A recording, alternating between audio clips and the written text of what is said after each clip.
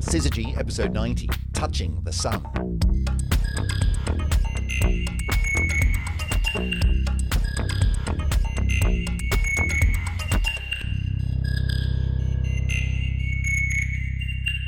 And welcome back to another edition of the Syzygy podcast, quite possibly the final Syzygy podcast for the year 2021, which is exciting and weird and time's just doing very strange stuff. Joining me, not across the table in her office, as we've grown accustomed to once again, but across the other side of the country, Emily Brunsden. Emily, where are you? What's going on?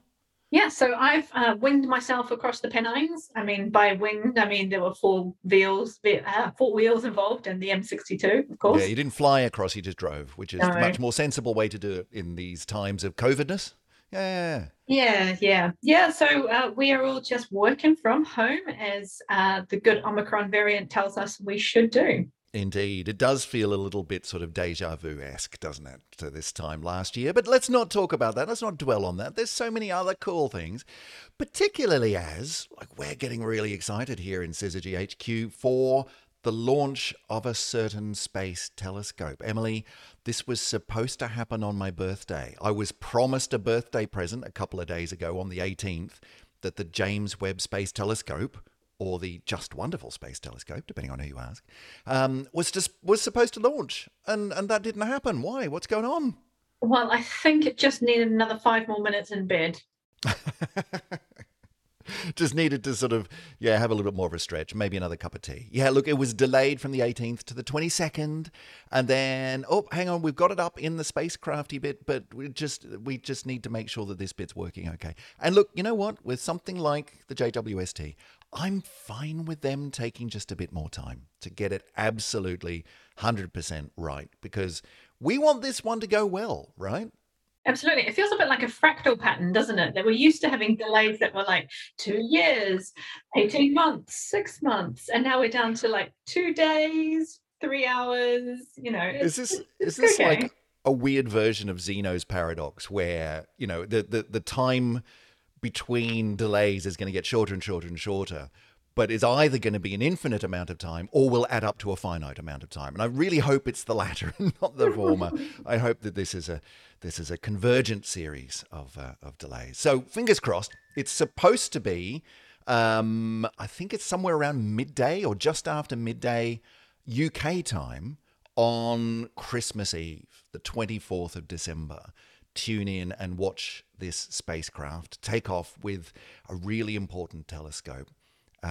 Just remind us very briefly, Emily, why are we so excited about this telescope? Well, I mean, it's only kind of like the biggest telescope we've ever launched since Hubble, pretty much, Like biggest in concept and biggest in actual physical size as well?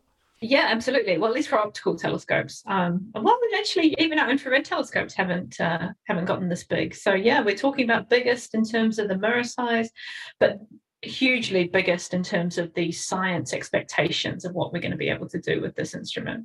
Yeah, it's going to be huge, but it also, bigger also means more things can go wrong. Like there's a lot that could happen here, and everyone's been working really, really hard to make sure that this one goes to plan. Fingers crossed. If everyone listening could just keep everything crossed just for the next few days, and then maybe a bit after that, after the launch, to make sure everything goes okay. And with any luck, in 2022, we'll actually get a bit of good news that it's all tickety-boo, everything's working as normal, and we have a new space telescope which is able to show us some awesome stuff. So come on, JWST, give us all the Christmas present that we in the astro nerd community so desperately desire. Fingers crossed. But look, that's not what we're here to talk about today. Today we're talking about a different kind of space probe, one which you've probably seen a few headlines over the last couple of weeks, which is the Parker space probe. I've got that right, haven't I, Emily? It is Parker. And it's done something really kind of cool, which is it's touched the sun. What? Emily, what's going on? What are we talking about today? What's happened? And I guess we should probably also sort out fact from fiction. What hasn't happened? Have we actually touched the sun, Emily? Well, it depends on your definition of sun. And you knew I was going to say that, didn't you? Because that's always where you want to start off everything in astronomy has an asterisk next to it, right? Everything has a little asterisk that says, well, depends on how you define it. Yep. So how are we going to define the sun today? What's happened? So we've had NASA's Parker Solar Probe, which was designed to go into the sun. Let's just make that clear. It's not an accident. We didn't just sort of go a little bit off course and ended up in the sun. No, it is the solar probe, and it has actually confirmed that it has flown through the corona and sampled charged particles from the sun and its magnetic field as well. Right. So we've gone for the first time, we've gone into and through some of the sun's corona. So we should probably have a bit of a discussion about that. What does that mean? But we've never done this before. We've never got this close to our sun, or indeed any other star. Emily, how are we going to unpack this? Should we start with, like, what have we gone through? What is the sun's corona? Like, how big is it? How close have we got? Take us through this. Give us something to hang on to here. Well, I think we need to go all the way back to the very beginning to start with. Okay. And that is, of course, actually, what is the sun? It makes a good start, right? To an episode like this. I think that's a really good place to start. I think we should start with that. Yep. Right. So the sun is a sort of a ball of plasma. And a plasma is the fourth state of matter, as it's colloquially known, where you've got charged particles sort of swimming around in this sort of soup. And it's all held together by its own self-gravity. So that's what makes it into a sphere. Now, the sun has an inside and an outside. And this is sort of, in some ways, arbitrarily defined. But as we'll see, it's not a solid object because of this plasma. It's kind of got bits that are more dense and bits that are less dense. And there's physics that go behind that. But broadly, it is kind of this extended atmospheric thing. Right. So it's not quite like the Earth in that you've got, like, there's clearly defined, this is the surface of the Earth. You know, this is the bit where it gets hard or wet, depending on where you are. But there's a fairly clearly defined surface there. We do have an atmosphere as well, but that's a lot thinner. And particularly the further away you go, the thinner it gets. But there's definitely a surface to the Earth. Can we say that there's a surface to the sun? Does that exist? Is that a thing? We sort of do. What we call the surface of the sun is actually the photosphere. It's called the photosphere because photons come from the photosphere. So if you like, when you look at the sun, don't look at the sun. Don't do that. When you use a safe solar telescope or other viewing device to look at the sun, the surface that you're looking at is the photosphere. Okay. And so when you see images of the sun, I mean, you look at a picture of the sun that NASA's taken or something, the Solar Observatory, and it really does look like that's a sphere, right? It does seem to have a really well-defined edge. So is that what you're talking about? That's the photosphere. Yeah. And so that really does seem like that's the edge of the sun right there. What's happening at that boundary to make it so well-defined? So this is where the visible light that we see kind of, it becomes opaque to that visible light beyond that boundary. So the photosphere itself has a depth that's kind of something like 300 kilometers thick. So over that kind of 300 kilometers, which is tiny, obviously, compared to the whole size of the sun, then that's where all the photons are coming from, and we can't see past that with our visible light. Now, if you had X-ray sort of eyes, or if you had radio eyes or other types of eyes, then you would see a different surface because those photons hit a kind of you can't look any deeper, actually a lot sooner in both of those particular examples. So the sun actually looks a bit bigger in both radio and X-rays. Right. So it depends on how you're looking. So unlike the surface of the Earth, where there is this sort of watery, rocky, dirty surface that is fairly well defined, the sun, it kind of depends on what wavelengths you're looking at as to where the surface seems to be. Is that right? Yeah, exactly. But we take obviously the kind of natural thing, which is to take our own optical light as the standard, and this is where the photosphere comes from. Yeah, because we're a bit biased that way. Yeah. Well, it's in some ways it's the deepest layer that we can see to as well. So it's useful, and there's a lot of interesting things that happen in the photosphere. This is where our sunspots are formed, for example, that you see in lovely solar images. So it's a nice, useful example to take. Okay. So that's kind of the edge of the sun as we see it. So, we've talked on podcasts before about what kind of happens down inside, but today we're sort of talking about what happens outside that. So, can we sort of move out from that surface? What's happening out there? So then you have the solar atmosphere. So it's almost like we're pretending that inside the photosphere, the sun is like the inside of the Earth, and it's kind of, there's interior composition, and that's fine, but we're kind of pretending that that's almost like a solid, that's the sun. And then outside of that is the sun's atmosphere. And that atmosphere is made up of 3 different parts. So we've got an order going outwards, and we'll go into the detail of these 3, but an order going outwards, we've got photosphere itself, then the chromosphere, then the corona. So photosphere, chromosphere, and then the corona. Right. And so corona we're going to come back to, because that's the meat of it today, because that's what the Parker Space Probe has actually been and touched, hung out in there for a while. So shall we work our way out then? Photosphere. Yeah, so this is the surface we were talking about. So imagine that the surface is kind of the bottom of this photosphere, if you like. That's where the deepest photons that we see come from. Right, but that's a layer, you were saying. That's, what did you say, about 300 Ks thick or something? Yeah. I sort of messed around with units when I was trying to figure out how we wanted to go here. In the end, I've gone with NASA's kind of way of describing things, which is to describe our distances in terms of the solar radius. All right, let's work with that. I can imagine now a disk, that's the sun, and I've got a radius. That's one solar radius unit. Does that have a name, by the way? Like the astronomical unit is the average distance out to the Earth's orbit, and that's 1 AU, and we use that a lot. Does solar radius, is that a thing? Yeah, well, it's a thing, and that we call it solar radius. We don't have a sort of fancy name like Martin for it, but we just call it solar radius. Well, maybe we should. We'll call it Martins from now on. Okay. So given that we start at a radius of 1 Martin, 1 solar radius, what is the radius of the sun? So it's about 700,000 kilometers. So 300 kilometers as the thickness of the photosphere. That's not much. It's less than 1%. Right, that's fairly small. Yeah, okay. So that photosphere is 300 kilometers thick, and we know this is what we call the surface temperature of the sun is somewhere around 5,700 Kelvin.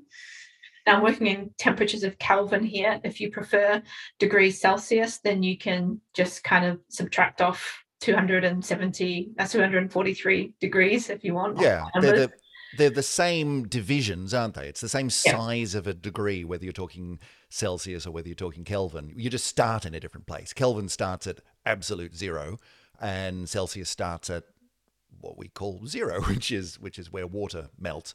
But other than that, they're the same. And when you get up to sort of 5,700, look, it's hot by anyone's measure. If you want to work in Fahrenheit, though, you're on your own here. I can't do that.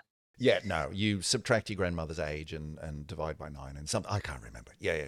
But so we're talking about 5,700 Kelvin is the temperature of the photosphere. So that was what we call broadly when we say the temperature of the sun. That's what we say the temperature of the sun is. Okay, so we start from there, working our way out. Yeah. Then we go out to the chromosphere. So the chromosphere is actually quite a thin layer as well. So, the photosphere is really thin. The chromosphere is only about 10 times thicker than that. Okay, so where we were 300, we're now talking in the order of a few thousand kilometers thick? Yeah, so up to maybe 5,000 at maximum. Right, okay. And it's the chromosphere, and chroma means what? Color? What's happening in the chromosphere? Why is it called that? Well, it's interesting. It's actually a really lovely red color. Now, the reason we don't tend to see this, so for example, if you are looking through solar viewing glasses or a solar telescope, is because it's much fainter compared to the rest of the photosphere. So the photosphere completely washes it out. The only time you can see the chromosphere is if you, for example, are lucky enough to see a total solar eclipse. Yeah, you block out the really, really bright bit, and you can see the bit that's not so bright that normally gets swamped by all the light from the sun itself. So if you look at some really nice total solar eclipse pictures, then you can see this really thin little red line, which is kind of going around the outside of the shadow of the moon. And that's our chromosphere. So that's relatively thin. I mean, it's thicker than the photosphere, but still relatively thin. Okay, so you move out through that, and what's the composition of that? Like, what are we talking about when we're outside here? Is it still all the same stuff, just different densities? What's happening? Yeah, it's all the same stuff. So it's kind of just more sun, so more Right, plasma, more charged particles, more sun stuff. mostly electrons, protons, a few kind of alpha nuclei, that kind of thing. But yeah, the density is going down, which is also why it's much less bright. So we're now down to something like 1/10,000th of the density of the photosphere. So, and I'm assuming that the properties of the different parts as we move our way out from the photosphere to the chromosphere and then out to the corona, the properties of those are simply dependent on the density. It's a bit like the atmosphere on Earth, that you've got different properties for different parts of the atmosphere, just because things are getting thinner, and that means that different things can happen in different ways. The chemistry can be a little bit different. The the climate and the weather can be a bit different. And it's the same around the sun, I guess. Yeah, exactly. Yeah, so the density is dropping basically as we move further and further away from the photosphere. Okay, so photosphere, chromosphere, and then corona. Corona. Yeah, so this is maybe something you will have seen or heard of at least. The corona of the sun is a much larger extended atmosphere of the sun. So it's got maybe we're not entirely sure, or at least we weren't until very recently, exactly how big the corona was. Right. Somewhere in the region of 10 to 20 times the radius of the sun. Wow. Like that's big. That's really going out. And this is the one, like I've seen some pictures from eclipses. I haven't seen an actual eclipse myself. One day, Emily, one of our Patreon subscribers will pay for us to go to a solar eclipse. But I've never seen it, but I've seen pictures, and when the bright part of the sun is blocked out, I've never noticed the chromosphere, but you can't help but notice the incredibly large corona. It just goes on a really long way. But how far did you say? Like up to how many radii? 10 to 20 times the radius. So normally in those pictures, you can easily see that it's more than double the size of the sun, right? Yeah. But there's some lovely NASA imagery where you can kind of zoom out and you can see, and I think this is a coronal mass ejection video that comes from about 2012 when the sun was really active. And you can kind of keep zooming out and you can see this kind of little explosion come from the surface of the sun all the way out through the many, many layers of the corona, just taken with different observatories. It's just amazing. It just goes on forever. So, and those images show that it's kind of got, like, there's a lot of structure there. This isn't just sort of, a simple spherical blanket around the sun. Like, there's a lot going on. There is a really lot. Yeah, the first thing that I mentioned just then, without even rudely, not even explaining what I was talking about, was these coronal mass ejections. Yeah. I mean, I was going to come back to that one. Yeah, so these are ejections coming from the surface of the sun originally, but they're kind of like no, they're not mini. They're really large explosions of Nothing about the surface of the sun is mini. You see some of these images or the videos where they sort of superimpose, this is the size of the Earth next to it, and it's just terrifying. It's like an image from hell. It's just amazing. Yeah, so you get a big instability on the surface of the sun that can break, and then you get this enormous extra sort of ejection of charged particles that whooshes through the corona and then out into the kind of the final, I guess, what you might call layer of the sun, which is the solar wind.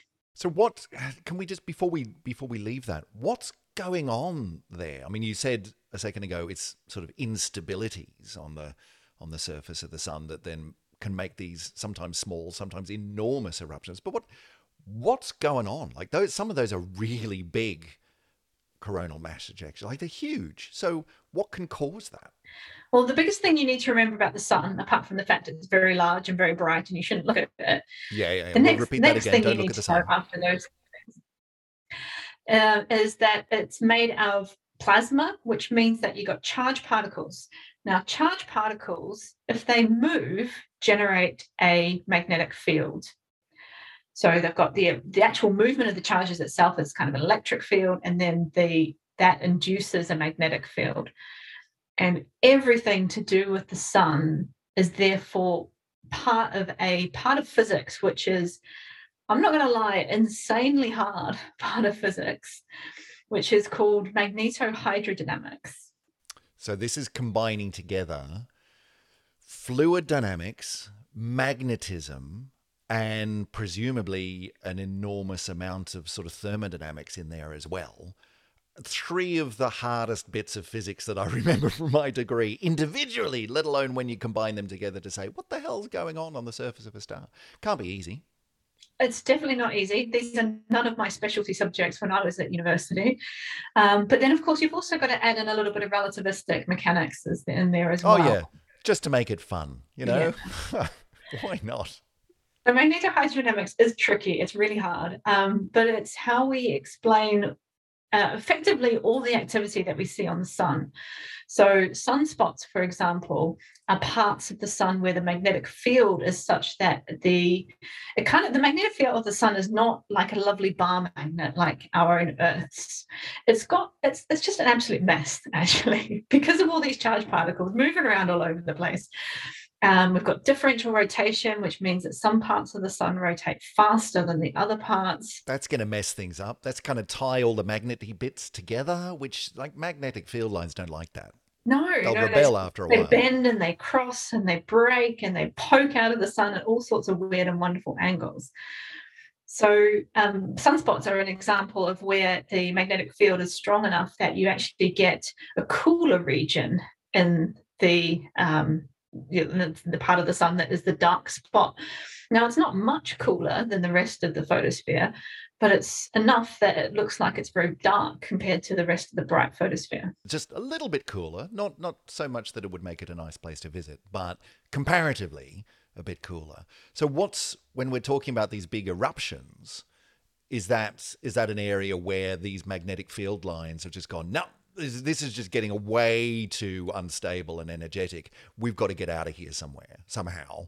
And they so sometimes in the surface, you can get these what we call prominences, which are these big loops that can kind of pull out of the photosphere and go in a massive, massive arc. Now, these arcs can be several times the size of Earth, just one of these loops poking out of the sun. And that's a magnetic field line.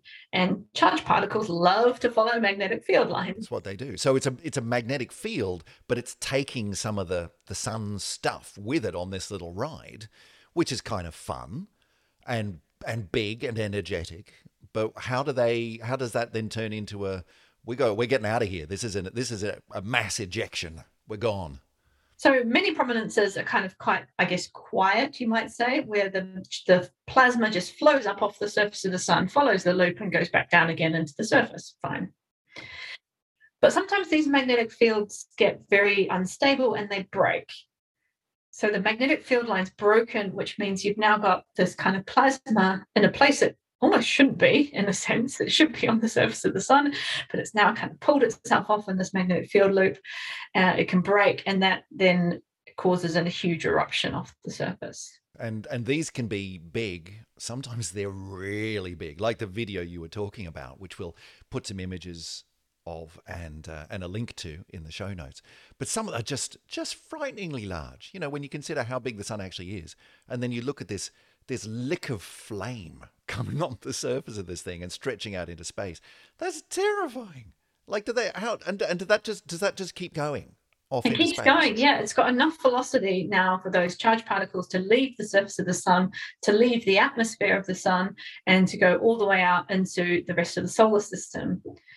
And they are dangerous. I mean, let's not kid ourselves. The sun is dangerous. Because, I mean, let's face it, we're going around the sun. I don't know if you know this, Emily, but we're quite nearby. And if one of those came in our direction, I'm guessing that wouldn't be great. It wouldn't be great. Let's have a look at the solar wind, that bit that's going to carry these charged particles first, because that's the sort of medium through which these ejections are going to happen.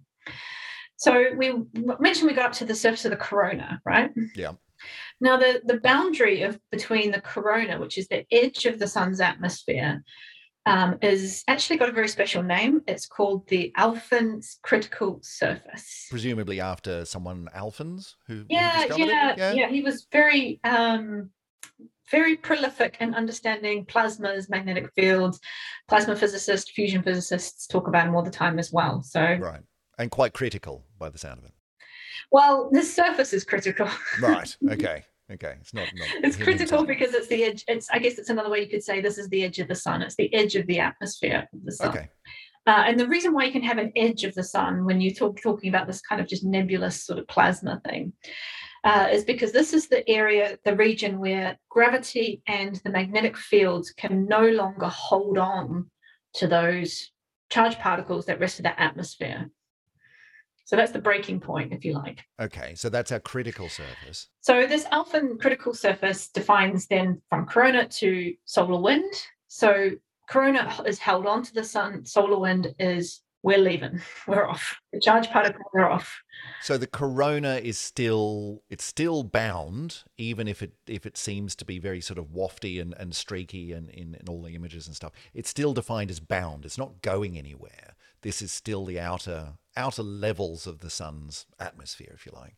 But you get beyond that and you're off. You're off into space. Yeah. So if you give a charged particle enough velocity, just like anything, if you have enough velocity on the surface of the Earth and you jump, then you will leave the surface of the Earth. That's called the escape velocity of Earth.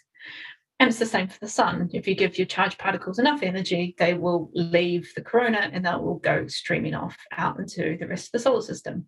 Cool. And that's solar wind. Yeah.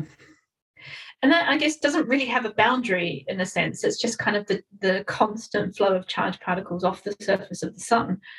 It's going on forever. I mean, in a sense, because it's as far as those charged particles can go, maybe until the heliopause, and then you kind of start to define that's the edge of the sun's kind of magnetic influence on the rest of the galaxy. Yeah, and that's way out there, right? That's way beyond like the planets and stuff. So by that point, it's a bit of a moot question as to whether or not you've truly that's gone. You're out there. You're in space now. Yeah. So some of the best solar physicists that I've met, one of them was Lucy Green, actually, and she was talking about basically on Earth here, we do live inside the atmosphere of the sun. It's not the atmosphere as we've just defined it because we actually live in the solar wind. But nonetheless, this is a major influencer on the space around us. So it's not just that we're influenced by the sun's gravity, although we definitely are. I mean, we're in orbit around it. But in that sense, like I'm thinking about the comparison to, say, the moon going around the Earth. The moon's not going through the Earth's atmosphere.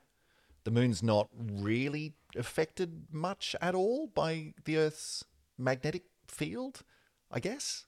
So the moon is going around the Earth just because of gravity. But the same's not true of the Earth going around the sun. That we have the gravity and that's causing our orbit and so on. But we're still very much influenced by the solar wind. We're within the sun in that sense. Yeah, exactly. And then, it's significant. It's something like 1.5 million tons of sun per second are being ejected out into the solar wind.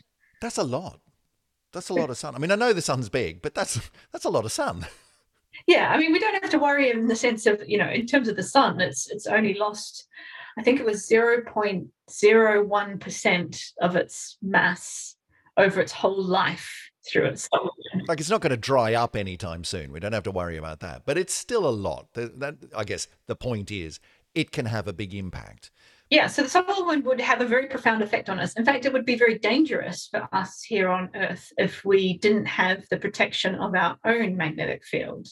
Right. And why is that? I mean, what's the danger? Well, charged particles moving very quickly are not great for kind of living organisms. You don't want that raining down upon you all the time. We get a lot of energy and light and heat from the sun as it is, but our magnetic field protects us from all the other stuff. Yeah, so broadly, our magnetic field on Earth kind of, I guess it almost creates a little bubble around us where the majority of the solar wind gets deflected away from the Earth. There is a little bit that does come down into the atmosphere because it's funneled in by the Earth's own magnetic poles. And the beautiful, I guess, result of that is, of course, our aurorae that we get in the northern and southern hemispheres. Right, yes, yeah, the northern lights and the southern lights. That's those charged particles funneling their way down through the magnetic fields towards the poles. What makes them glow? What makes them light up?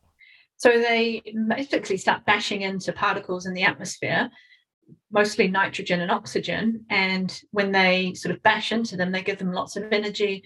To get rid of that energy, those molecules then release light. So not only protecting us from all of that really scary stuff coming from the sun, but the magnetic field also gives us a really nice light show.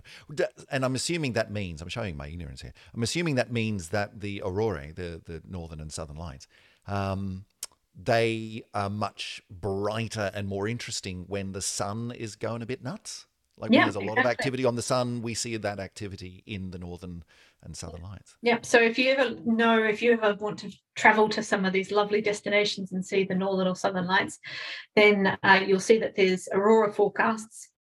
And these come from basically just watching the sun. Has it had any kind of little bursts of charged particles? And then 3 or 4 days later, those charged particles will arrive at Earth. Yeah, I've signed up for one of those alerts here in the UK, and every once in a while I'll get there's an amber alert or a red alert or something like that. But it's always, so, if you live up in Scotland, you'll see it. Fantastic. I don't live in Scotland. I've yet to see. Have you ever seen the aurorae? Have you ever? I'm a strange one. I've seen the southern lights, but not the northern lights. Well, it's not so strange given the amount of time you've spent in New Zealand. That does kind of make sense. But did you actually have to travel to go and see it, or did it just sort of, you walked outside one day and went, oh, look at that? So I was observing at the time. Actually, it's kind of unusual because in New Zealand, it's quite tricky to see the southern lights, much harder than it is to see them from the northern hemisphere. Right. Why is that? Because you're quite far south. Yeah, well, they tend to be, we're not that far south is the first problem. So where I'm observing, we're only kind of minus 40 something degrees south, which is, in New York, we're plus 50 something degrees, 56 degrees north. So we're not as far south as people tend to live north, if that makes sense. Yeah. And the magnetic South Pole's quite far away. So it depends on your distance. That's, of course, the distance to the geographic South Pole. You've got to worry about where the magnetic South Pole is. And then there's just an effect where they tend to be fainter, the southern lights. Yeah, I always think with New Zealand, it's further south than it, and of course the very bottom of New Zealand is a very long way south. But New Zealand's quite long, and you can be in parts of New Zealand which aren't terribly far south at all. Yeah, fair enough. Okay, solar wind. We were talking about the solar wind, and we were talking a little bit about, can we just get back to the danger part? Because that's, the magnetic field is saving us at the moment from just common or garden variety solar wind, and that's fine. And without that, we'd be in trouble without the magnetic field. But that image of the really big, scary, sort of hellish solar flare, the really big coronal mass ejection, if one of those was pointed in our direction and we were just, in the path of that, would our magnetic field be able to cope with that? What kind of problems would we see there? Well, yeah, I mean, the first thing you've got to worry about is all the things that aren't protected as much by our own magnetic field. So basically all the things that are above the atmosphere.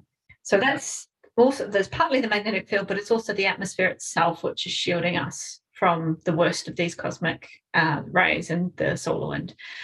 So anything that's above, which includes the International Space Station, it includes the vast majority of all our satellites. These are much more vulnerable. Communication satellites, yeah. And there's a lot of them up there, last count. It was quite a few. Yeah, so the first thing that we need to worry about, of course, is our astronauts in space, because they are not particularly well shielded in the International Space Station. So, and there are protocols, the astronauts are trained on, okay, there's been a big coronal mass ejection. There's going to be all these charged particles arriving in, T-2 days. They will get everyone down off the International Space Station if it's really dangerous. Right, like not actually just into the big padded room or something. They actually, no, we're coming to get you. You're coming home. No, well, the problem is you'd need to have quite a lot of lead to stop these charged particles. Yeah, fair enough. So I'm guessing that everything that is up there in orbit, has been designed for normal solar wind environment. They're being bombarded by charged particles all the time, but they've been designed for that. But they haven't been designed for these massive influxes of charged stuff. So every once in a while, yeah. Yeah. So if one of these big ones did come along, would it take out all of the communication satellites? Like, Very easily. So in sort of, I guess not quite living memory, but in sort of slightly more than living memory, let's go a few generations ago, I think it was in the 1880s, there was an event called the Carrington event, which is probably the most famous, very large sort of solar storm that's impacted humanity. Because before we had electricity, before we had Wi-Fi and 5G and whatever, and satellites and all of that, yeah. yeah, I mean, there wasn't anything electromagnetic to interfere with. So humans for a very long time were fairly oblivious to the fact that these solar storms could come along. Yeah, I guess you're right. It's only in the last maximum 100 years that we would even conceive of being inconvenienced by the sun's activity. But now it would be a very big deal indeed. We've kind of made ourselves a little bit at the mercy of the whims of the sun now. That's a bit Yeah. worrying. Well, you think about the 1880s, we didn't have a lot. We had telegraph wires. I think that was Yeah. like the main thing. But at the time, the reports were from this enormous solar storm that the operators of the telegraph wires would unplug their sort of equipment from the wire itself, but they could still communicate along the wire because there was enough electricity running along the telegraph wires just from the solar storm itself. Wow, a Keep very going. early form of solar power. That's cool. Nice. Well, yeah, let's kind of hope that doesn't happen anytime soon. I mean, do these things happen often?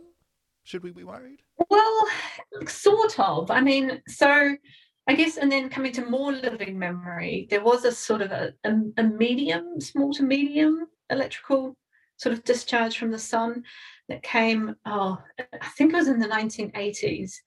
And it was Canada who took the brunt of this one. Right. And that took out loads of power stations in Canada because, Wow. So again, it's enough to do that. too much stuff going wild. through the system. Yeah. That's amazing. Kind of makes you realize just how small and pathetically insignificant we are, really, isn't it? Just this could happen. This could happen anytime. Do you get? I know we're going way off topic on this one, but do we get much of a warning of that kind of thing? Well, if we do now, because we observe the sun very closely. We've got loads of telescopes pointed at the sun, some on Earth, some in sort of like SOHO and sort of trailing Earth orbits, SDO. There's lots of, we're watching the sun very closely, partially for these reasons, right? You'd want to know. And so you do get a warning in the sense it takes time for those charged particles to travel between the sun and us. So light only takes 8 minutes because it goes at the speed of light. Yeah. Hence the name. But charged particles take, a couple of days. I think it's about 3 days on average. So we got some time. What we could do about it, I don't really know. Everyone take cover? Unplug? Yeah, hard to know. Well, look, let's get back onto the topic du jour, which is not coronal mass ejections. It's not the end of the world as we know it. It's that a very small but very cool spacecraft has done something really interesting, which is it's actually gone into the corona and hung out there for a while for the very first time. So, Emily, talk us through this one. What's the probe doing and what have we found? Well, I think so far I've kind of presented most of the information as kind of just facts that we know about the sun, right? Sure. These are the different layers, these are the bits. Okay, we don't quite know exactly where the edge of the corona is, but Parker's about to tell us where that is, which is great. What I haven't really gone into is actually how much we don't know about all this stuff. And I want to share with you what I think is probably one of the most astonishing things in astrophysics, that we don't really know why it happens. Do tell. I mean, okay, we've got some other big contenders here. We've got dark energy, we've got black holes, we've got dark matter. But I think this is up there with you. There are some big things, right? There's some big stuff we don't know. So you're putting this up there with, we don't know what a large quantity of the energy and matter in the universe is. That's pretty big. Not terribly certain about what goes on inside black holes, which is where physics breaks down. So that's pretty big. And you're putting this up there. So I want to know what's going on. Well, so we mentioned the corona, this extended atmosphere of the sun. I deliberately didn't just, rattle off the temperature of this corona. Right. Remember, the surface of the sun is something like 5,700 Kelvin. Yeah, give or take.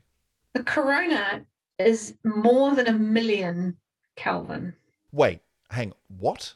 How, that can't, no. Look, the sun, we all know this, Emily. The sun is the hot bit, right? That's the really hot bit. And then the further away you get from the sun, it's got to be the colder you get. Like that, nothing else makes sense. How can the corona, which goes on for ages, be like 1,000,000 Kelvin? That doesn't make any sense. It makes almost no sense when you just sort of think, yeah, you're right. Your temperature should drop off as you go further and further away from the sun. But instead it gets something like 300 times hotter. How does that work? That doesn't make any sense. It doesn't make any sense. And the how is exactly the point. We don't really know. Wow. So there's like, you're telling me we literally don't know. We've measured it and we know that it's true. We just don't know why. Yeah, and this is the sun. It's right there. Yeah. You can't. There's no others to go and measure. The sun's it. Like if we don't know about that one, what are we supposed to do? I guess that's the point, isn't it, of Parker? That's why Parker's in there, to try to give us one some of the sense big reasons, of what's going on in here. Yeah, I mean, we do have some vague ideas about, that come from this magnetohydrodynamics, things like reconnection of magnetic field lines, which might sort of channel kind of extra energy into these sort of particles that are part of the corona, or even these Alfvén waves, which are kind of like little waves of these charged particles moving around on the magnetic field lines, which might kind of inject some energy into the corona. But I mean, the bottom line is we don't really know. That's absolutely nuts. That absolutely blows my mind. So, I mean, I do know, obviously, that you can have very, very high temperatures in a very low density medium. And both of those things can be true. And that means that you don't actually have enormous amounts of energy. Like we tend to think that really high temperature means that anything that goes in, like there's nothing can survive at 1,000,000 degrees Kelvin, right? That's ridiculous. And yet, how can a probe go in there and hang out in there at 1,000,000 degrees?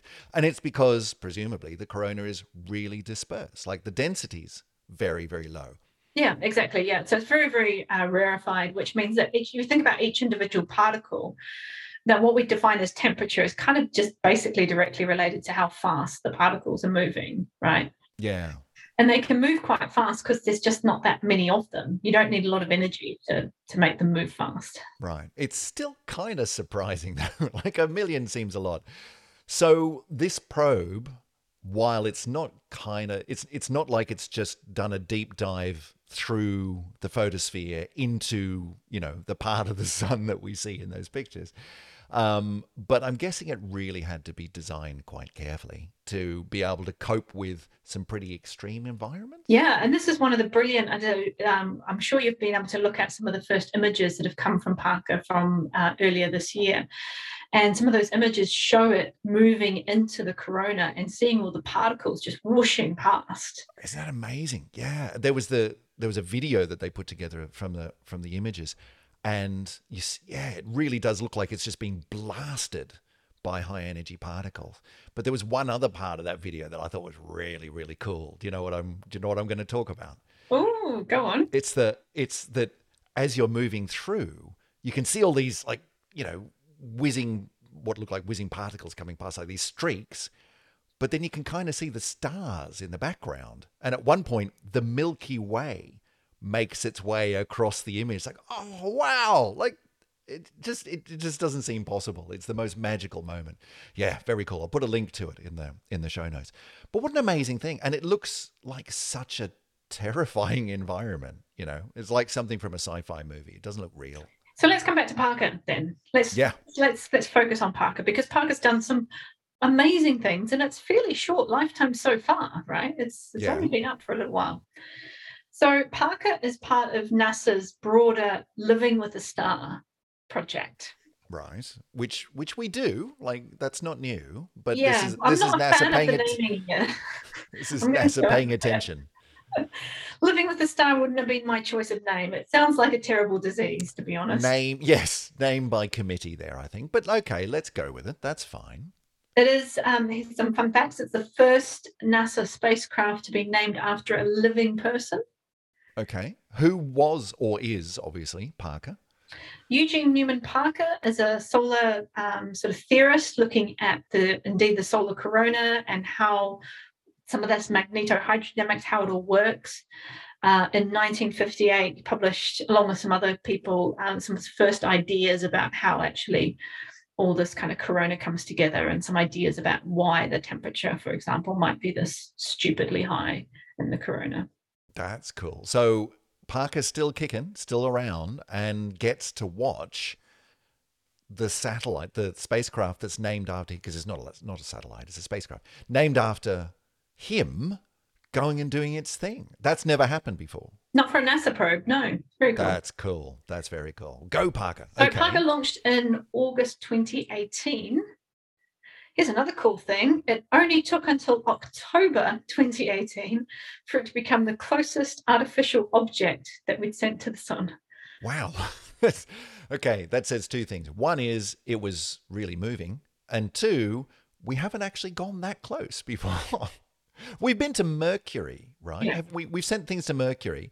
And so presumably that's how long it took for it to get past Mercury.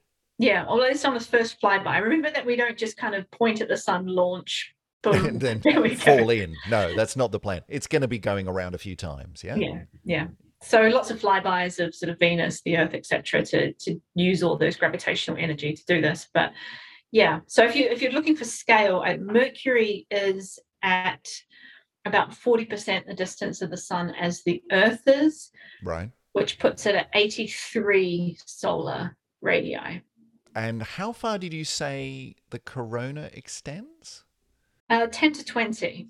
10 to 20. Okay, so Mercury's still a long way outside of that. But it also gives you a sense of just how big that corona is. Like it goes maybe a quarter of the way out to the first planet. That's a lot. Yeah.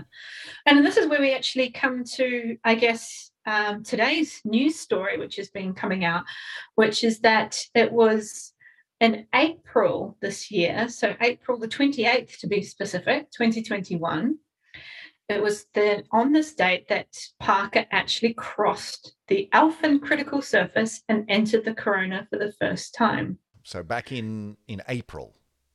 Yeah. So it took a while to download the data and kind of figure it all out. So I do love our habit on this podcast of like totally burying the lead. Like it's only taken us the best part of 40 minutes to actually get to what the story is. But that's okay. That's fine. We've had a really good chat along the way. So in April, so you said it was launched in 2018. Yep. And by October 2018, it was the closest thing we'd ever sent towards the sun. But it's taken since then for it to actually wing its way around a few times and plunge finally over that barrier into, we are now in the corona. Exactly. And so we can now say that we know that this Alphen critical surface is at 18.8 solar radii away from the sun. Right. So pretty close to that 20. And would that be fairly uniform, or would that shift around a lot, or do we just not know? Well, this is one of the interesting findings, is actually it's not sort of a beautiful, nice, smooth sphere. And this is the extra surface of the sun. Yeah. Actually, it's this really wrinkled sort of surface. So actually Parker's been dipping in and out of it since then. Right. Well, I mean, I guess that kind of makes sense when you think about the images that you do see of the corona, during an eclipse. It's not a big sphere around the sun. It's like got fingers out in all sorts of directions, and it looks really complicated. So it doesn't really surprise me that surface, the critical surface, would be similarly kind of all over the place. Yeah, so it's really exciting to find that. And so this is actually adding sort of one more string in, I think, Parker's bow, because there's already been some wonderful discoveries that have come out, and it's the spacecraft's kind of 3 and a bit years. We've had, first of all, as it was working its way through the solar wind towards the corona, we had some really nice measurements of Alphen waves as it went through. And so we know that they do exist in the solar wind. So that wasn't sure before. Well, we thought they probably did, but at least we now know that they're probably very strongly linked to what's causing this corona to be intensely hot. So there's something to do with there. Okay, so it's got that one. It's done that one well. We also found that these switchbacks happen in the solar wind. Now, switchback is when the solar wind's kind of gushing out from the sun, but then just for a little bit, it pauses, goes backwards for a little while, and then goes back towards outwards again. Why would it do that? Well, it's just magnetic fields. Who even knows? Who even knows what magnetic fields are doing? They're just ridiculous. Yeah, these little zigzags. So that was quite exciting. And then just even earlier this year, it also found, well, you got these little switchbacks. They're happening much more often than originally predicted. And what Parker was able to do was trace them back. So imagine tracing that back through the solar wind, back through the corona, all the way back to the surface of the sun, and link them to these kind of funnel sort of shapes of energy released from the sun. Wow. So it's not only been able to say these things are happening and we can see them, we can measure them. It's actually tracing their origins and their dynamics. That's so cool. Yeah. So, it's doing really well. Yeah, that's not bad. How long is the mission supposed to last? I think it's a while. I've got the next I guess the biggest thing that people are looking forward to, in a sense, will be the closest approach. Right. So this is due to happen in 2025. And we're hoping that Parker will be able to get down to 8.9 solar radii. Wow. So it's been out around the sort of 18 mark. That's where we've been. It's going to get like twice as close in, like half that distance. Wow. That's really close. It's really close. That's kind of scary. Could that be the end of Parker as we know it, or are we pretty confident it's going to be okay? I think it should be okay, but I'm not an engineer, so I'm sure they've anticipated that it will get kind of a bit toasty. Yeah.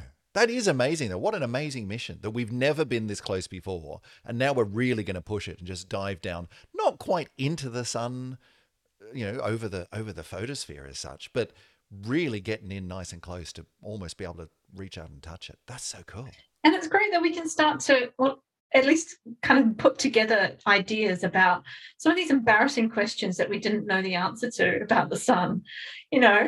Where does the atmosphere of the sun end?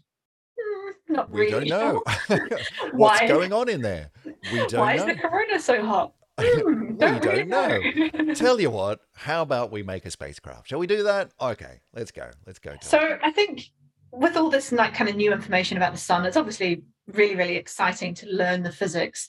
We use the sun as our own test bed for understanding basically every other star that exists out there in the universe, because it's the one we can send space probes in to touch. At least for now, it's the only one we've got. Yeah.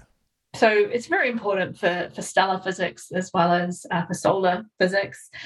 Of course, we want to understand all the activity on the sun because we do have a vested interest, being that it is kind of potentially quite disruptive, if not very dangerous, to life on Earth.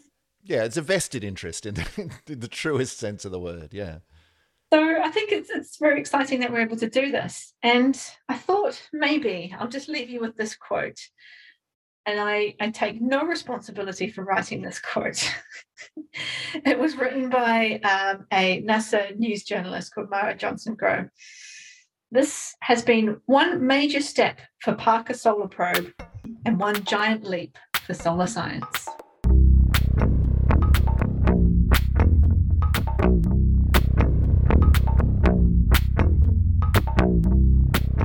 Well, thank you, Emily, for a at times enlightening and at times quite scary view of what we know about the sun. I'm still blown away that we have no idea why the corona is like 1,000,000 degrees. That seems like the sort of thing that should be fairly quickly sorted out by the astronomers of the world. So I'm glad for your sake, for your profession's sake, that we've actually got the Parker Space Probe up there clearing that up for us. I think that'll help. That'll help you lot get your story together. Yeah, I hope so. Well, listen, you out there in Listenerland, if you have anything that you want to throw our way for the next round of Syzygy coming up in 2022, I can't believe I'm actually saying this. How is it possible that we're at the end of 2021? To me, it doesn't even feel like 2020. Anyway, 2022, if you want to get in touch with us and say, you should really do a story about this, or I've got a question, maybe we'll base an episode around that, or what's going on with this thing in the world of astronomy, then you can get in touch with us in a whole bunch of ways. Emily, name one. So if you can get us on Twitter. Now, Twitter is a great place if you want to catch us at Syzygy Pod. That's SYZYGY Pod. But you're also going to need it for the JWST launch, as you are going to need all of the social media and all of the internet, because it is my plan on Christmas Eve to be sitting in my Christmas-themed pajamas, eating huge amounts of food, drinking lots of hot chocolate, and watching James Webb fly. I think it's got to be done. I think that all of the social medias just fired up. This is one of the best things about social media, right? Social media is full of all sorts of nonsense, but what it does well is this kind of very exciting, and let's face it, very nerd-centric excitement about something like JWST launching. So tune in, it's going to be great fun. Watch this thing take off and keep our collective fingers and toes crossed for a successful launch. So at least we know what Emily and I are going to be doing on the 24th. And let's just hope for no more delays. I don't want any more delays. We need this one. So on Twitter, that's how you can find us. You can also find us on the Instagrams at SyzygyPod, same name. And we're on the Facebooks, if you're still doing the Facebook thing. Just search for us. Search for the Syzygy Podcast on Facebook and you'll find us. We also have a website, syzygy.fm, where you can find all of our past shows, all of the images that we've put up, the cool images, all of the links to all of the interesting stories that we've covered over the last several years of this podcast, as well as a contact page for you just to get on there and say hi and send us a little message and wish us happy Christmas. Speaking of wishing us happy Christmas, Emily, it's been a really good one. I'm looking forward to 2022. It's been a weird couple of years, I know, but I think 2022 is going to be big. I think 2022's got a lot of promise. I think there are going to be big, exciting things happening in 2022. What do you reckon? Science is just going to rain down on us from the universe. Yeah, I mean, in a good way, though. Not in a terrifying kind of end of the world kind of way. Not in a coronal mass ejection kind of way. We don't need any of that. We don't need that kind of thing. We need the good, positive, the science coming down upon us from the universe. So let's look forward to that. Emily, I'll see you in 2022. Have a great Christmas. Everyone out there in Listenerland, we'll catch you in the new year. Bye, everybody. See you later.